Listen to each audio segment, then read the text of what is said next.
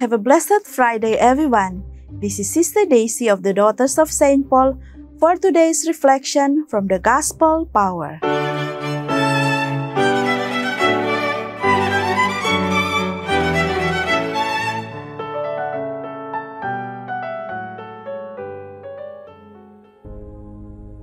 The Pharisees and scribes said to Jesus, "John's disciples, like the disciples of the Pharisees, frequently fast and pray, but your disciples eat and drink."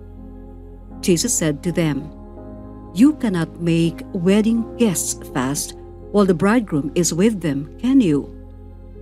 The days will come when the bridegroom will be taken away from them, and they will fast in those days." He also told them a parable. "No one tears a piece from a new garment and sews it on an old garment.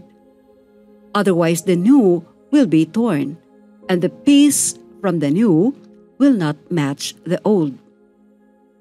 And no one puts new wine into old wineskins.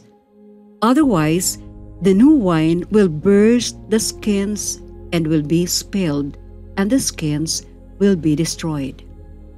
But new wine must be put into fresh wineskins. And no one after drinking old wine desires new wine, but says, 'The old is good.'"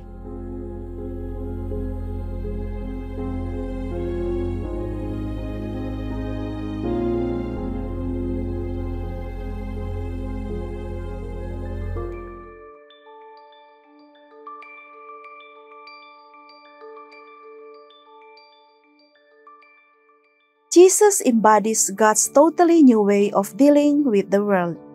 He reveals the divine identity in a surprisingly intimate way, symbolized by table fellowship and wedding banquet, marked by joyful celebration.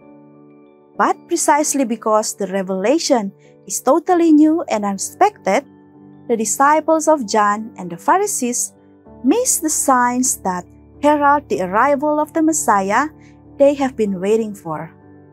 They remain stuck in the period of preparation, in which fasting and penance serve as appropriate expressions of waiting. But the old wineskins of their religious observances can no longer support the dynamism of the new wine of the kingdom.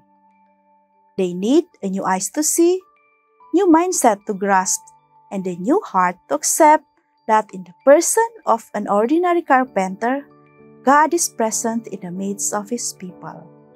Let us pray. Lord Jesus, burst the old wineskins of our stubborn attachment to prejudices and biases that cause us to resist the new wine of the kingdom. Amen. We stand before you, Holy Spirit, as we gather together in your name. With you alone to guide us, make yourself at home in our hearts.